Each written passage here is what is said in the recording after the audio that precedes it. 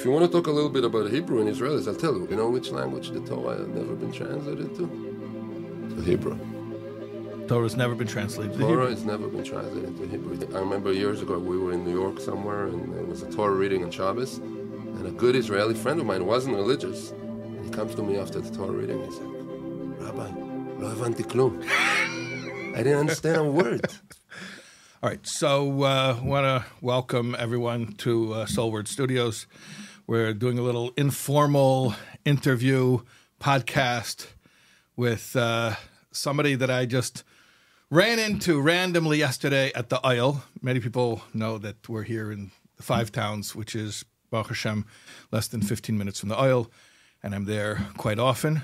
So yesterday it was Chof Dalet Tevis, and I was sitting in the back, and Rabbi Asi Spiegel, now of Tzfas, came over to me and said, you know what you told me? Do you remember what you told me? Remind me. You said, I'm your biggest fan. Oh, that's right. I did.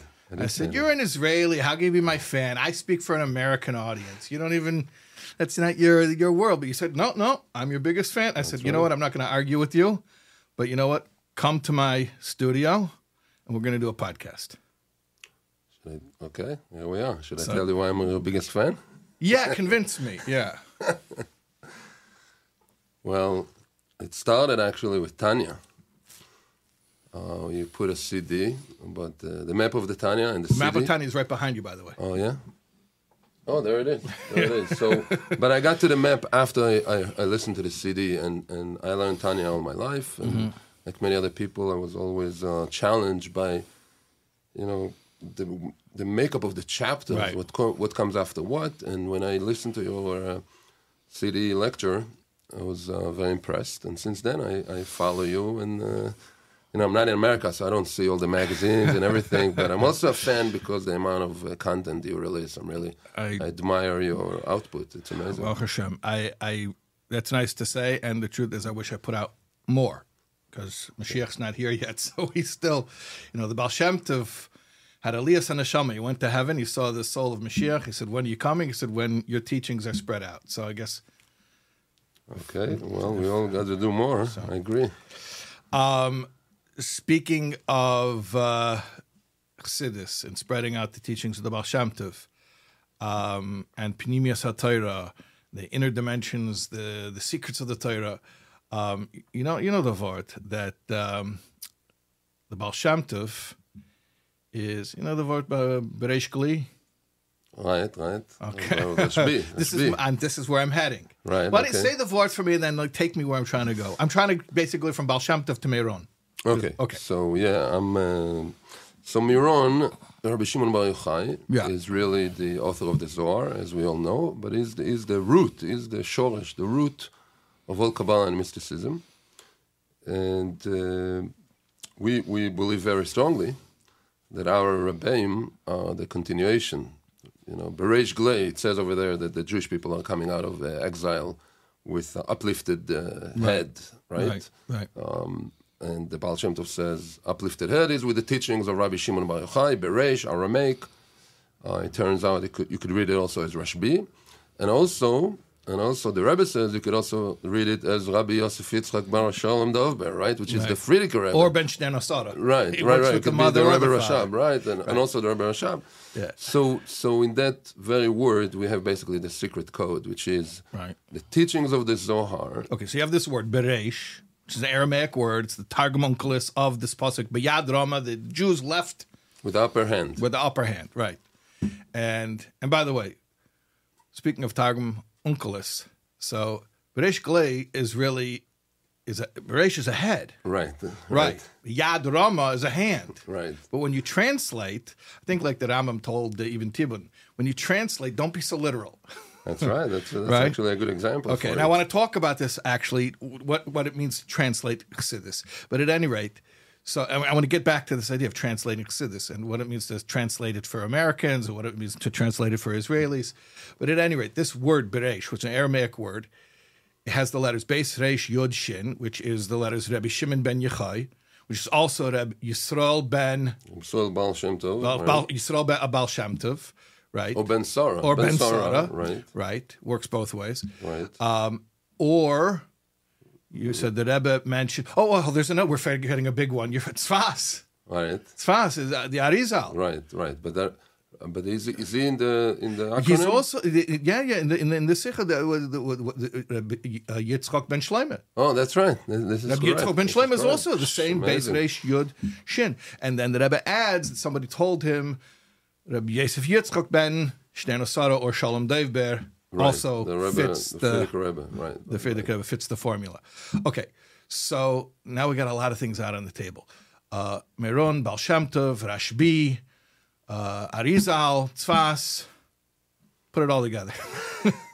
Now you live in Tzfas, I do live in Tzfas. but you told me and you can see Meron from your backyard. I can see Meron from my porch, but I also go to Meron almost every day. 4 times a week, I give a Hasidus class in Meron, and we also have an evening kollel there. So we have an evening study program in Meron every day, which is incredible. It's like the last 6-7 years, that's what I do every evening. And What kind of people come to learn Chassidus? The people there are mostly religious Jews who come.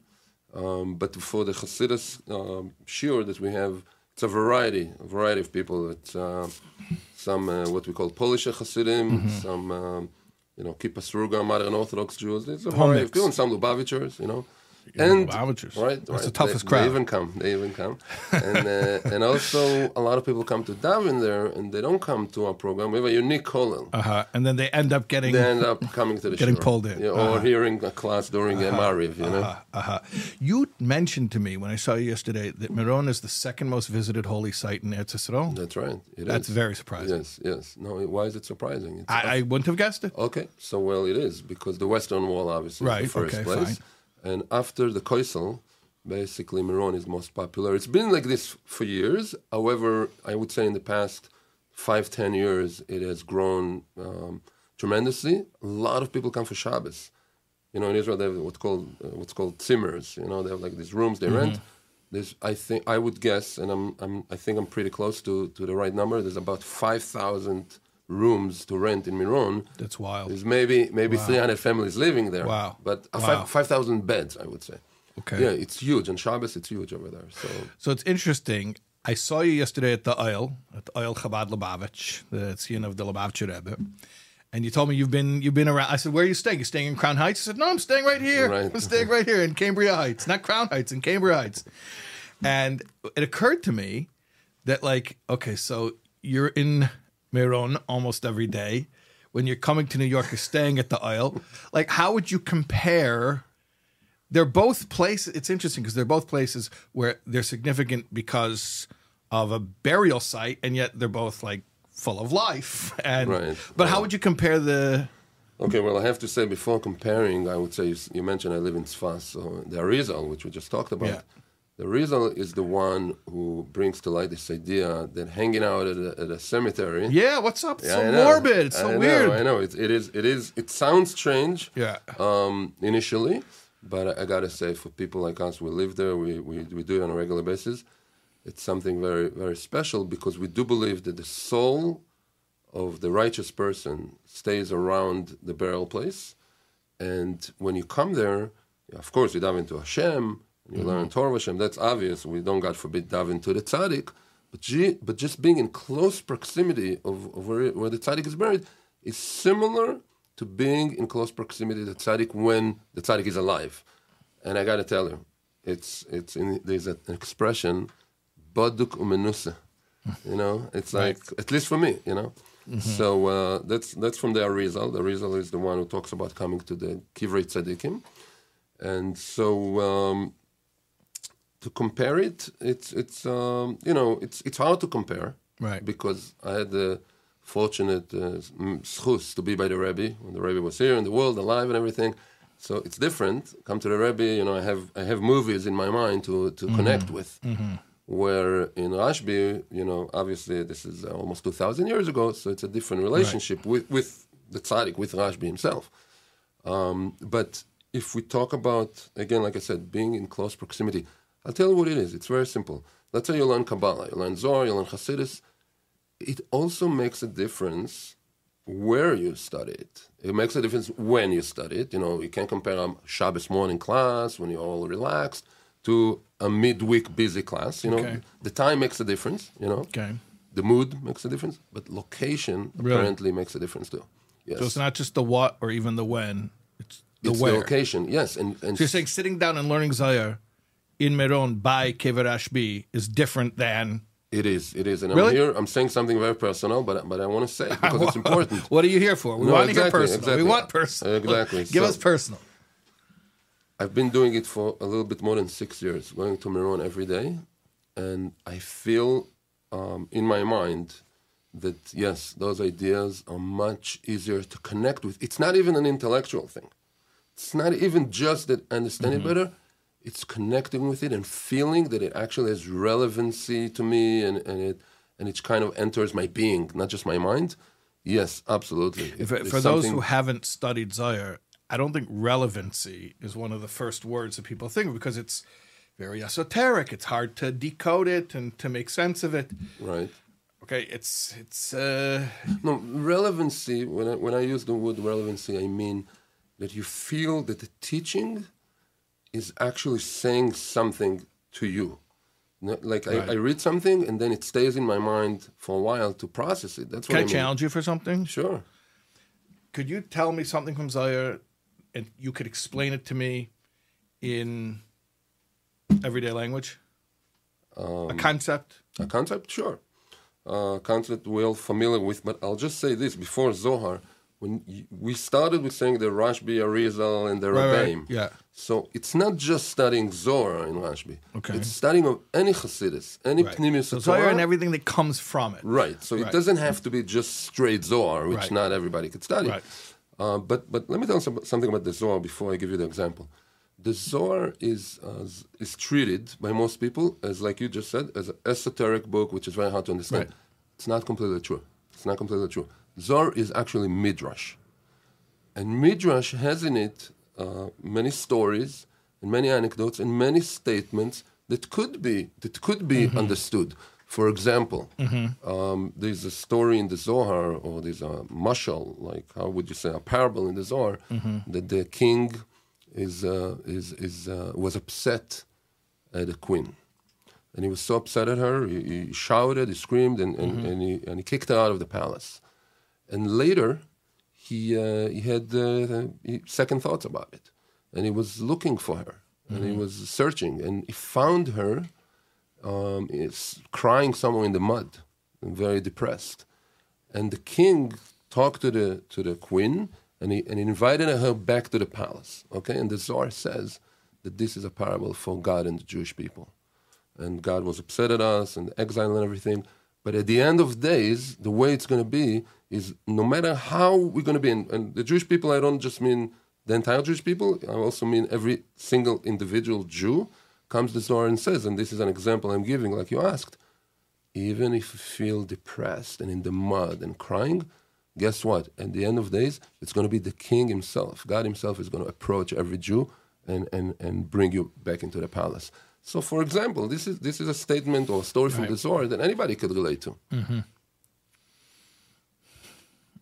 I think, by the way, that this is the main message, if I can say that. Yeah, but the main message of the Zohar, which turns to be the main message of the Rebbe, I think, is that our job is to turn darkness into light. It's in Tanya.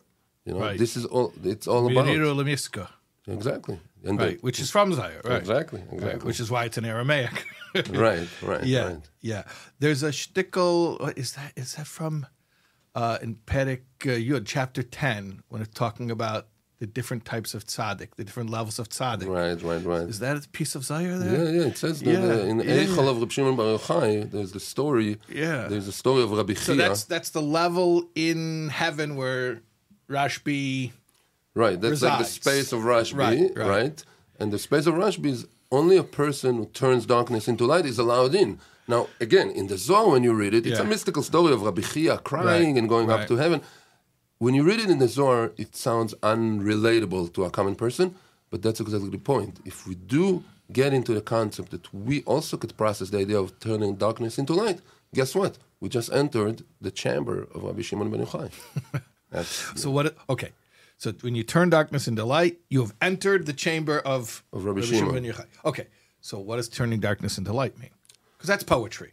It is. It is. It sounds like a slogan, but let's break it apart. Okay. Let's break it apart to our daily life. And don't tell me lahapech choshech leor. Leor. No. We talked about relevancy. You caught me on that word. Let's make it relevant. It's very simple. In principle, it's simple. Darkness is when I find myself in negative thoughts. Somebody just humiliated me. We had a conversation with somebody and he just gave it to me, okay? So you're talking about internal darkness, subjective darkness. Yes. I'm talking about in the inner journey. This is, and in the inner journey, if I'm able to rethink my own thoughts and say, you know what, it can't be that this person just humiliated me. There must be some message from above. And instead of getting all upset and angry and wanting to kill the guy, God forbid, I'm working on myself to say, no, there must be some light in there. I can't just treat this as darkness. It's a lot of inner work. It's very, very hard. But that's how I look at it, And if I do that, if I'm able to fight those thoughts, or at least I try to, you know what? At least I try. At least I know that it could be done, even if I can't do it. I'm already getting closer to the chamber of Rabbi Shimon because I'm going on that stream of consciousness. I love that concept. So when you reframe a negative experience, and either you find the good or at least you embrace the idea that there must be good, you're entering the chamber of Rabbi Shimon. I think so, yeah. I think when... That's cool. Yes, it is. It's super cool. Yeah. Because once you enter the chamber of Rabbi Shimon, you're not alone. Oh, my gosh. You have some help from above. You're like, okay, wow. you're in the club, okay. I think that's how it feels. Wow. That's good. That's good stuff. Okay. So we were talking a little bit about, that's good, very good stuff. Okay. We were talking a little bit about we spent Targum Onkelos and translating Chassidus and English and Hebrew. Right. Okay. So I grew up in America. I'm an American boy. My mama lashon is English. By the way, my favorite, you sent me yesterday a letter of the Rebbe in English. My favorite thing in the world is the Rebbe's letters in English. And I don't mean letters the Rebbe wrote in Hebrew or Yiddish that were translated in English because that's a translator. But when the Rebbe's own English, and by the way, a lot of people don't understand. If the Rebbe signed a letter, it doesn't matter what language it was in. Of course, the Rebbe dictated. Okay, let's back up a little bit. Even letters in Hebrew or Yiddish, the Rebbe dictated. Right. And the secretary would give them back, to give the letter back to the Rebbe would review and edit and change. And if even the slightest punctuation mark was off, the Rebbe would change it. Right. Okay. And if the Rebbe signed it, that means it's the Rebbe's words and punctuation. Everything is the Rebbe's, including in English. And there are hundreds of pages of documents that we have of the Rebbe making very, very meticulous edits in English. So it wasn't like, the Rebbe wasn't so particular. A lot of people think that. No, if the Rebbe signed a letter, it's in English. It's the Rebbe's English down to the spelling, down to everything, down to a comma. Right. All right. So I love English letters of the Rebbe because that's my Nefesh Bamas, my animal soul speaks English. So, okay, I know English, and not just the language of English, but the American mindset. I think I understand. This is where I come from. This is what I get. This is my beer. Okay. You know who I never understood? Who? Israelis. Okay. What makes them tick? Where are you from? I'm from Israel. I'm born in Israel. My parents are born in Israel. Oh, wow. Yeah. Second generation. I'm even fifth generation Israeli from one grandmother, believe it or not. Wow. Okay. Yeah, I'm very, very Israeli. Okay. So what's up with the Israelis? Like what? They're so strange. That's a big question. But let me tell you, before what's up with Israel, I just have to insert this. Yeah. Because I know maybe I'm going to blow your mind. I got to tell you something. Yeah. Even though I'm Israeli and Hebrew is my first language and the whole thing. Yeah. I love the Rebbe's letters in English more than his letters in Hebrew. Why? How do you like that? Why? Why? Because in English, I feel that the Rebbe is coming to the culture and to American mind a lot more than I feel it in the Hebrew. Because Hebrew is a different language, and in Hebrew, even if the Rebbe would write modern Hebrew, there's still rabbinic Hebrew in there. Okay, so it keeps a certain religious tone to it. Okay, and you can't get away from it, right? But in English, the modernity of the Rebbe, the look of the Rebbe in the modern world comes out much stronger. To me, that's If you want to talk a little bit about Hebrew and Israelis, I'll tell you, it's very hard Here, I'll throw you another good line. I think it's a good line. Okay. You know which language the Torah has never been translated to? To Hebrew. Torah's never been translated to Torah Hebrew. has never been translated into Hebrew. It's a fact. Okay. You know, I remember years ago we were in New York somewhere, and there was a Torah reading on Shabbos, and a good Israeli friend of mine who wasn't religious, I invited him for Shabbat, and he comes to me after the Torah reading. He's like, Rabbi, lo havanti klum. I didn't understand a word. And he told me, how could it be? I'm Israeli. They read the Torah, and I have no idea what it says. It's like, I mean, he obviously got a lot of words in there, but he couldn't make up sentences. So that tells you a lot. So about... they have translations of Chumash. I'm not talking about like King James, Lahavdil. I'm saying there are authentic translations of the 5 books of Moses in every language, any language you want, right? Okay, but not Hebrew. Except in Hebrew. Because the Israelis, they tell just read the original. Yes. Lama Nigoda. Exactly. Yeah. But they should have it in Hebrew. That's my point. Right. My point is that it's not available yet. They didn't make that translation yet. Yeah, so how would you do it? Have you thought about it? Yeah. Actually, I tell you, I am involved a little bit in translating from English into Hebrew. You know, the book Daily Wisdom. Yeah. So Daily Wisdom is a really popular book in English. I am the editor of the translation into Hebrew. Okay, we're holding in volume 3 right now. And we're definitely planning to do the same thing for the Chumash. That Daily Wisdom is actually taken from the Chumash edition, which is a full edition of, and we're thinking about doing it in Hebrew, actually, and we're working on it. I mean, we're not yet there, but it's so strange that we're looking into English, think about the Hebrew. It's complicated, you know. You're asking me about the Israelis. Maybe give me some more direction where to take it. It's a big question. Yeah, I what do you mean? What's the story of the Israelis? I mean, I kind of know what you mean. It confused me because here's the thing. I can't figure out what the Israelis. Honestly, I'm just telling you how I experience it. I can't tell if they're super skeptical or super like overly believing. Like, because I see the both extremes. Like on one hand, like super cynicism, they don't believe anything, and then you see the other extreme of like, without questioning, in Chabad everything's intellect, just simple, like, but like almost zealous, like they just buy it, or I don't know. It's with the Russians, I see it's like they're skeptical, but I understand why they're skeptical because the communists burnt out any level of trust. But then when they buy in, they're very, very strong. Like they're very stubborn because they're very stubborn also. So once they buy in, then they're very stubborn about it. So that makes sense. I kind of figured that out. I can't figure out the Israeli mentality. Okay, well, it's a big topic, you know. I want to know about it. But I'll tell you. I think a key element in the Israeli story, and I hate to say it, but I have to because I think it's true. The Holocaust. Really? Yes. Israel, the state of Israel, is actually, unfortunately, a product of the Holocaust. That's the greatness of the state of Israel, and that's the problem of the state of Israel. Okay. Because basically the Jews after the Holocaust went to Israel, and the ones who after the Holocaust didn't want to do anything with Judaism, didn't want to have anything to do with Judaism, they didn't make it to Israel. Some Jews, many Jews, the message of the Holocaust, unfortunately for them, was assimilate and forget about the whole thing. Those guys didn't make it to So they went to America or whatever. And they went wherever they went, right? They're gone. They're gone.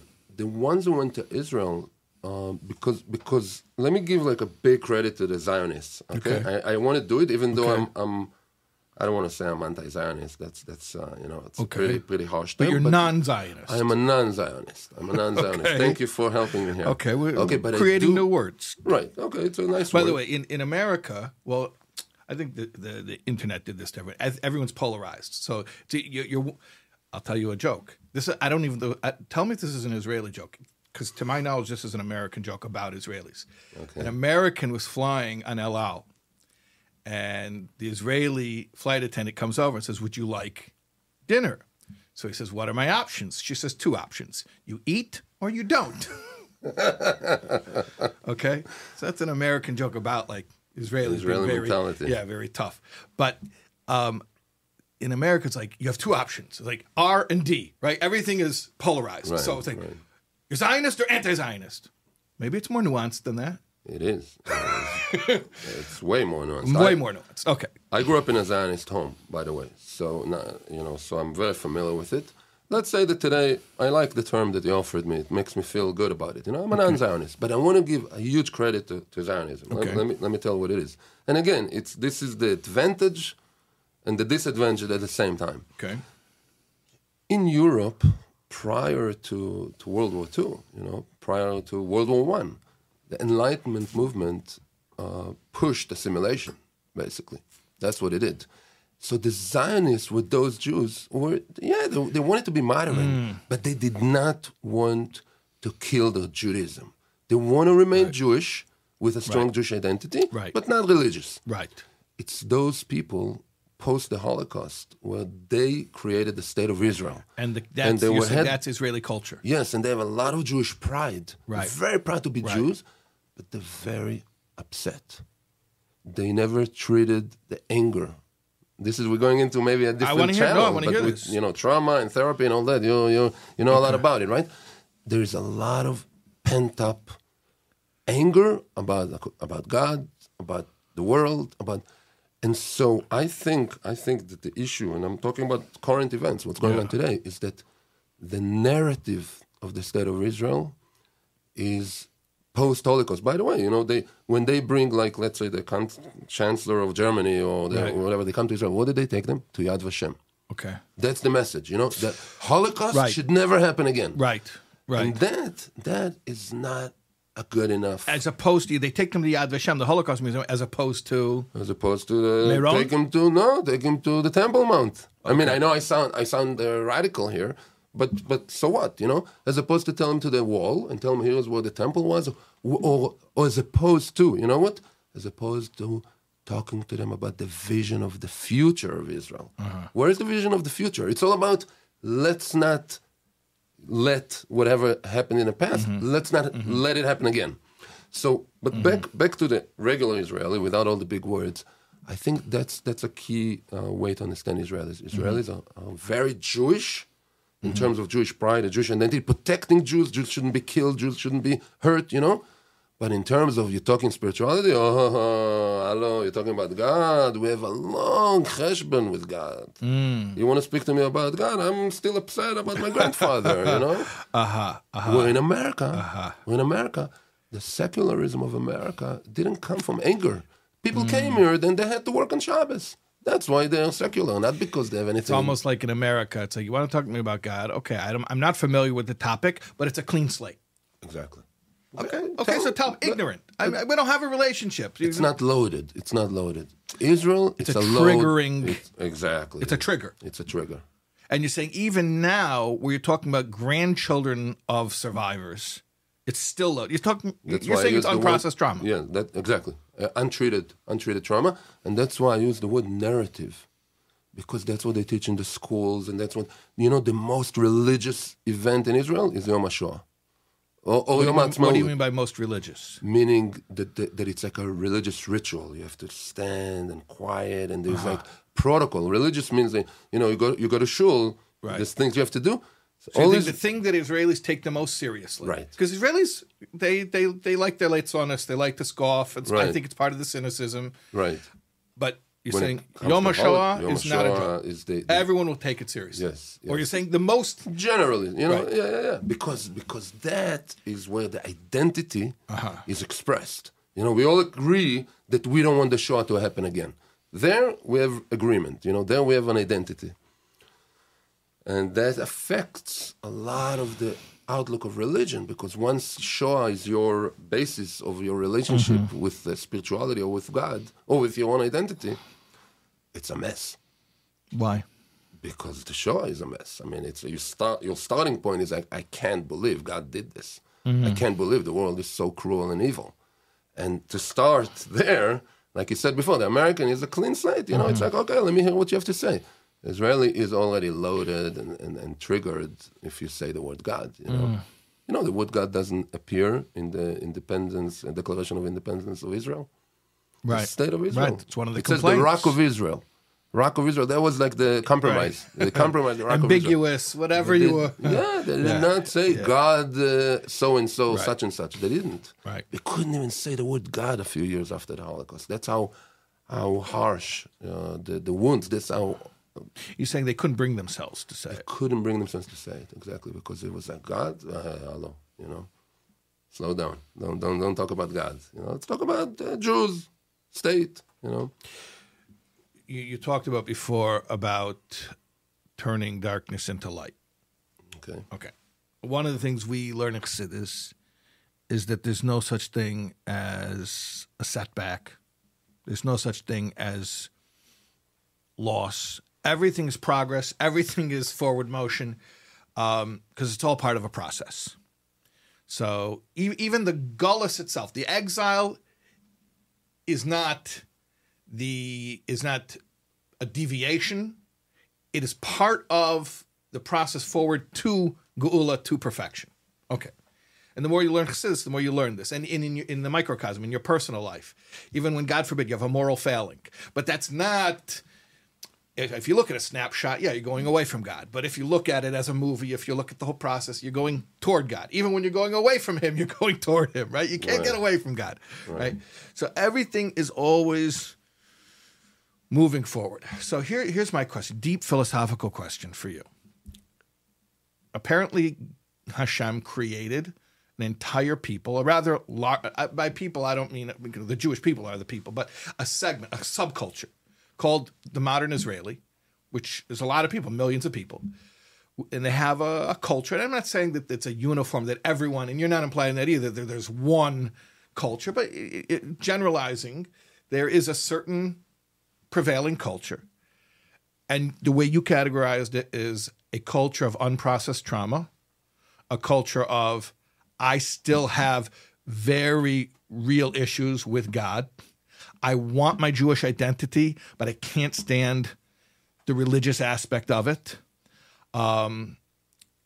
So Hashem created, and I'm not getting to why did Hashem make the Holocaust. I'm not, but I'm saying the reality is now post-Holocaust, Hashem made millions of people who belong to this culture, which you just characterized as people who have this complex relationship, very complicated relationship with God. It has to be part of the plan. It has to be a good thing. It has to be ultimately a way of bringing us closer to redemption. So how is the creation of modern Israeli culture part and parcel of the unfolding of the process of the ultimate redemption? All right, that's like a bombshell question. But I want to say, before I answer it, I want to say just little reservations about what I said before. Okay. What I described before is mostly the official state of Israel, culture. It's not. Is this like in Iran, where you have the government and the people? Well, that's a pretty interesting comparison. No, but I want to say it's like a mix because it's there. I'm not taking back what I said, but I do want to say that you're describing the establishment, right? The establishment and the past view, which is changing now. So a lot of young Israelis are more open to God and are more open to Judaism and to the Jewish culture and everything. There's still a lot. Do you think that's why Israelis get more religious when they go to America? Yeah, absolutely. Because they feel Jewish. Israelis feel Jewish. You know what? Many of them claim they're more Jewish than me and you, because they go to the army, they defend the Jewish people, and you know what? They got a point. They vote sometimes. with their feet. Right. There's something amazing about what they do. I can't dismiss it. Right. So they feel very, very Jewish.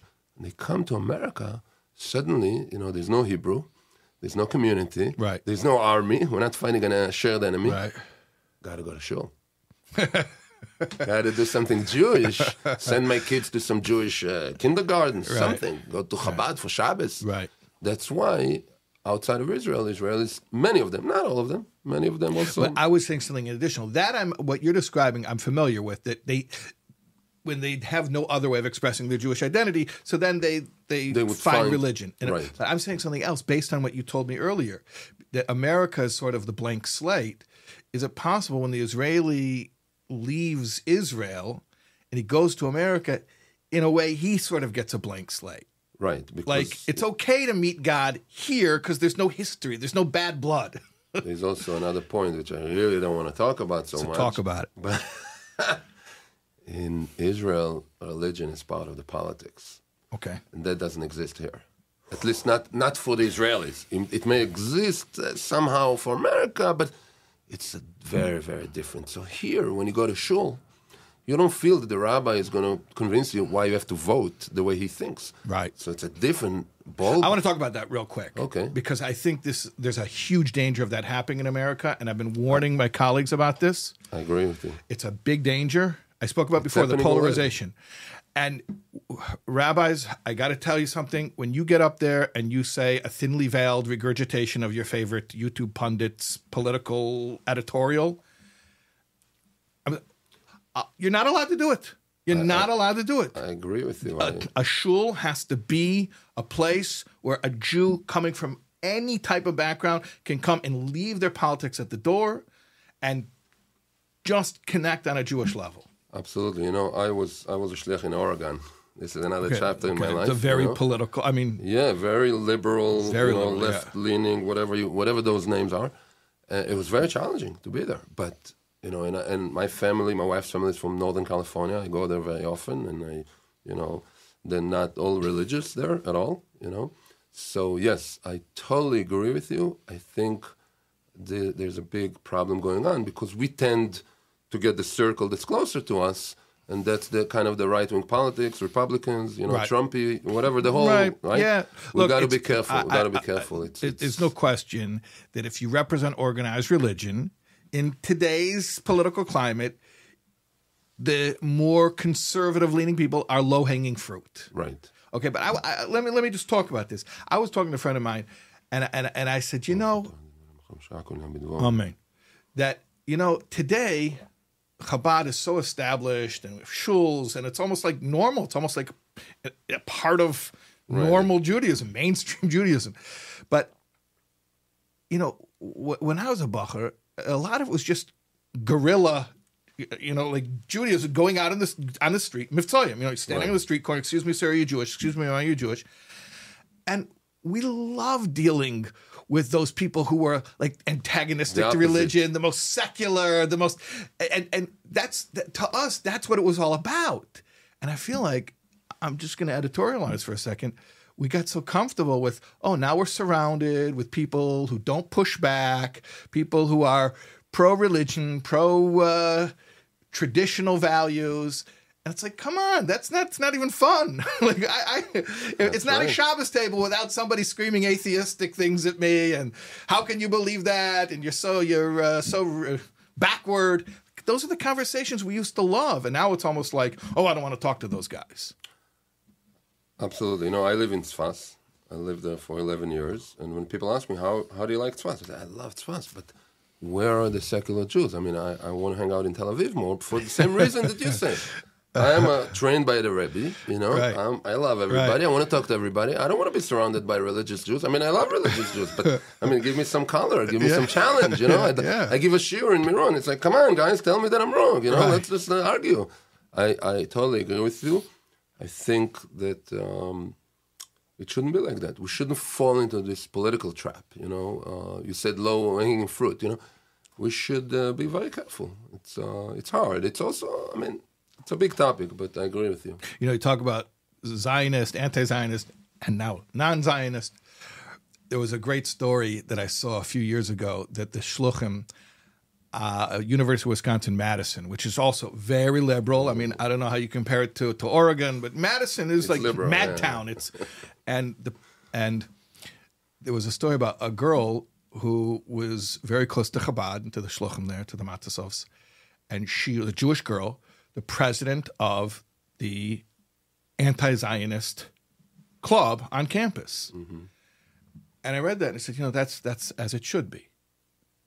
Because she's Jewish and she has a place we're a family. And whatever her politics are, to the contrary, let her politics be the most extreme politics. If we don't have a place for someone like that, then are we a family? I'll respond with a story from Oregon. When I came to Oregon, so I met a Jew, a Yid by the name Gary. He was a really good guy. I remember this very clearly. We were sitting on a bench somewhere in a park, and he tells me, I want to tell you, Rabbi, I don't give a penny to anything relating to Israel. I said, why? He said, because when I see the picture of the Israeli soldier with a gun, I just can't handle it. And he gave me his whole speech. And you know what I told him? I told him, listen, Gary, politically, I think we don't vote for the same party. But spiritually, I totally understand what you're saying. Mm-hmm. You know why you can't stand the picture of the soldier with the gun? Because you know very deeply inside your neshama that Jewish people should fix the world with other tools. And with that, I agree with you. I'm also in agreement with you. And you know what? He loved it. And we became very good friends. We gave money to Chabad. And he was telling me, his friends are telling him, like, how come you go to Chabad? I said, because I love the rabbi, the way he said it. But it's true. It wasn't like a line I came up with. I could disagree with somebody politically, but I could appreciate the other opinion. It comes from, all those liberal ideas, they come from being very spiritual, very sensitive. Could be that technically we disagree, but I don't have to X another person, cancel culture. I'm not, it's crazy. Yeah. I think that what's lacking is the nuance. Right, and that is something I learned from the Rebbe.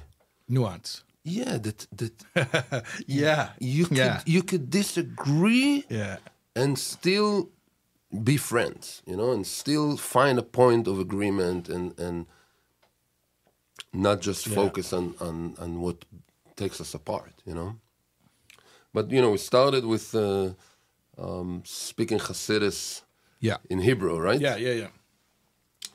So it's very interesting. I listened to a talk by the Rebbe yesterday. It's one of my favorite talks. I listened to it before, and it's about translating Hasidus.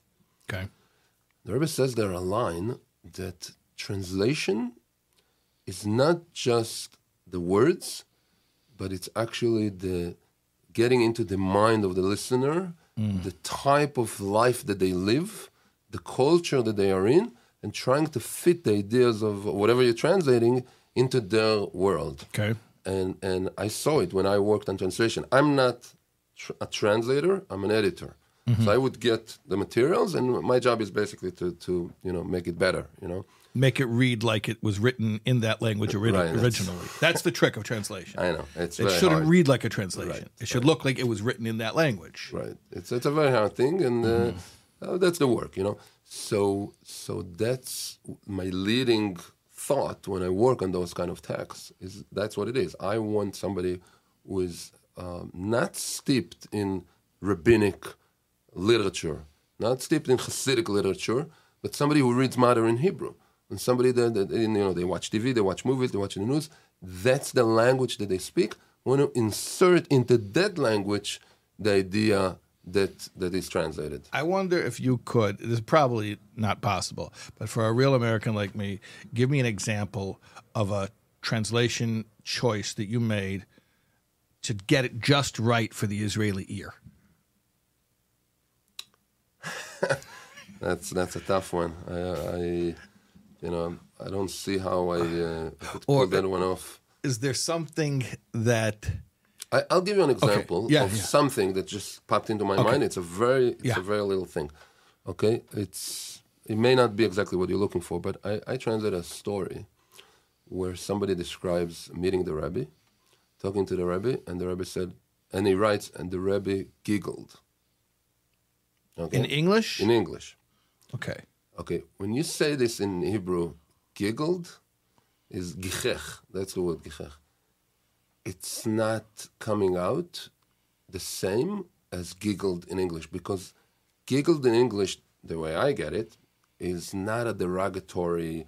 There's no derogatory. No, it's very quaint. It's like, right. In Hebrew. Kind of cute almost. Right. And it's also a fitting word to say about the Rebbe. The Rebbe giggled, it's okay. Right. The Rebbe can giggle. It's not disrespectful. Right, it's not disrespectful for the Rebbe to use a term like this. But when you translate it into Hebrew and you say, Rebbe gichech, so first of all, it's not a word that really fits a Rebbe so much, but worse than that, it has a derogatory tone to it. Like you're laughing at the person? Right. Yeah? Yeah. It's like...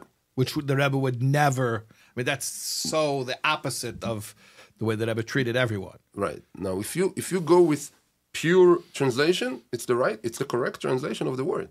But if you go with the spirit of what was going on in the meeting, the person meeting the Rebbe. So what did you do? I did smiled on this one. I sat on it for a long time, and I just why not laugh? Felt that was too much. Yeah, because giggled once, it sounded like he giggles less than a laugh. Yeah, I thought smiled was more appropriate. That's just how. But that's not the best example for what you asked for. Okay, no, that is good though. Okay, that's very interesting. Okay, well, here's an example of how one word. No, but that's huge because I'll tell you something. Like somebody's reading this, some Israeli, and the story is probably a very nice story, whatever it is. You didn't even say what the story was about, but. And he could read that, and that one word could turn him off. That's right. Oh, Lubavitcher was laughing at people. Right. That's it. Exactly. So that was the consideration, and things like that. You have to be familiar with both languages. I can't do it necessarily from Hebrew to English. Even though my English is okay, but I don't think I would take such a job. But when I understand the English really well, and I have to play with the Hebrew, that I can do. So, but again, it takes more. This is an example that I say, it takes more than just the actual technical words. You have to get the feel of the language or what people mean when they say something, You just said the low-hanging fruit, Right. There's no such a thing in Hebrew. Right. But I get what you're saying, It's a term. Right. It's an an idiom. Right, exactly. Well, how do you say it? Pitgam? Yeah, Pitgam. Niv? No, not Niv. Pitgam, maybe. I don't know. To think about. I was speaking to my kids the other day about the difference between moshel and melitza. Right. Oh, you could probably help me here. I figured out what I thought it meant to do with moshel and melitza. What's it? What did you say? I said moshel, and actually I added another one, and guzma. Okay. I said a moshel, you translate it as a metaphor. Right. Where you're comparing something to another thing. And usually comparing an unfamiliar thing to a familiar thing so the person could understand the unfamiliar thing by way of its association to a familiar thing.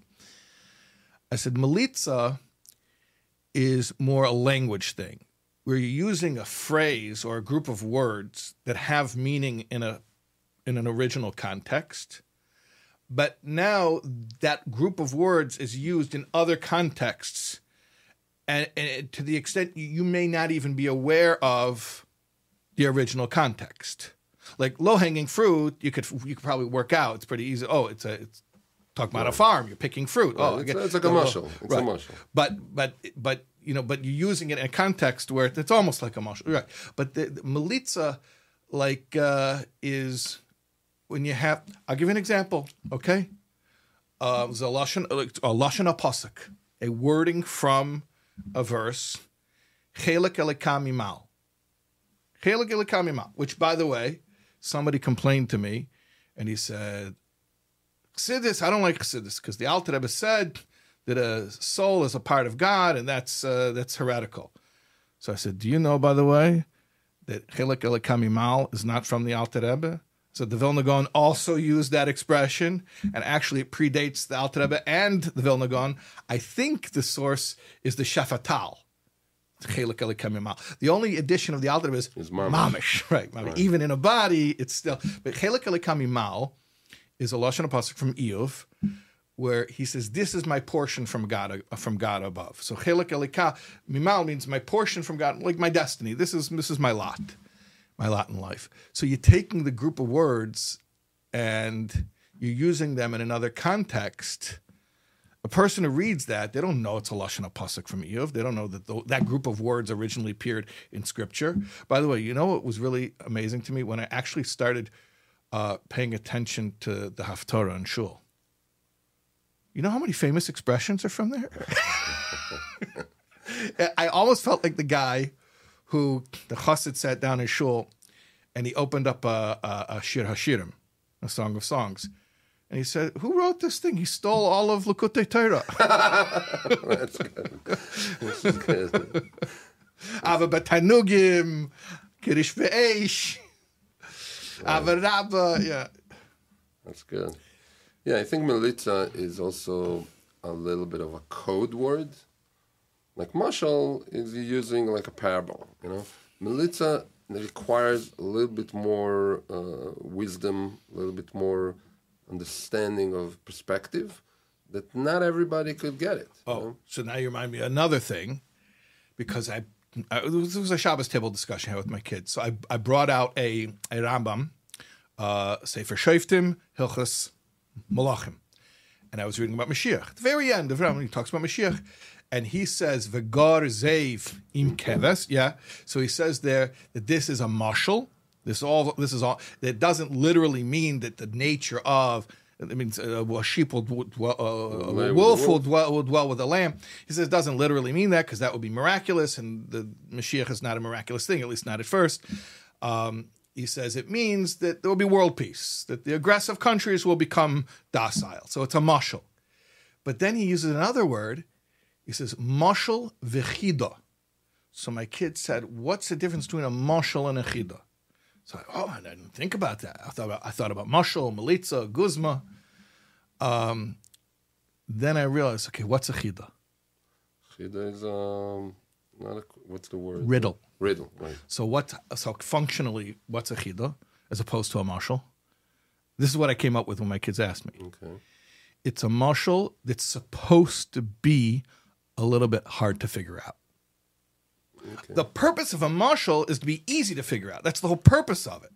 A chida is supposed to make you work a little bit. It requires work. Oh, that's nice.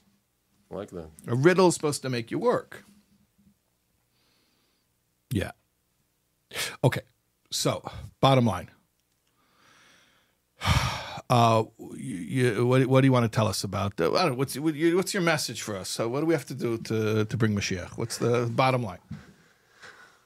Bottom line, I think that we started with Rashbi, started with Miron, and I think that we talked about spreading the well springs. We do believe very strongly that the secrets of the universe are found in the Torah, of course, but in the mystical elements of the Torah. Mm-hmm. We also do believe very strongly that those esoteric teachings that were not available to the mass public are available now to every single Jew, and in fact to every single person in the world. Mm-hmm. So what's now left to do is to make those teachings actually available, to bridge between the common language, the common culture, and those esoteric parts of Judaism. I think it's being done. I think that's what you do. That's what I try to do. Many people try to do it. But like you said in the beginning, there's so much more work to do.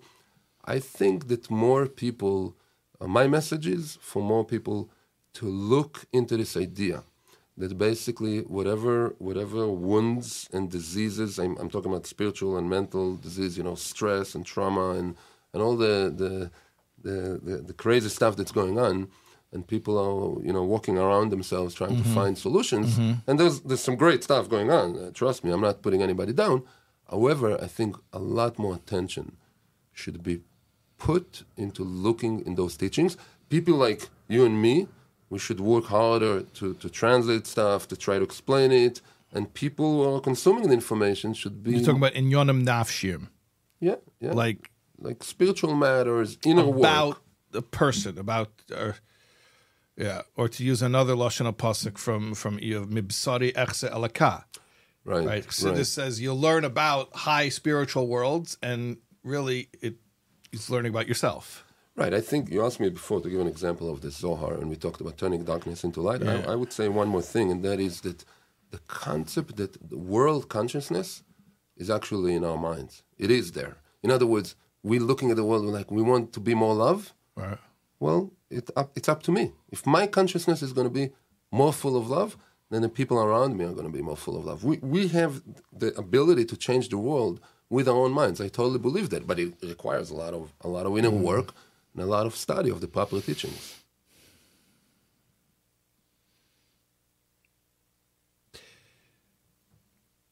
Okay, so you're challenging everyone out there to study Pnimius HaTorah, the inner dimension of Torah, whether it's Kabbalah, Chassidus, and not just. And I want to again remind everyone, not just what you study, but you said when, at a good time, and also where. Where? So maybe you want to encourage people if Yes. they're ever. I do want. How do you get from Ben Gurion to Miron? What's the Meron? quickest? Actually, it became easier in recent years. You know, the road system in Israel has improved tremendously.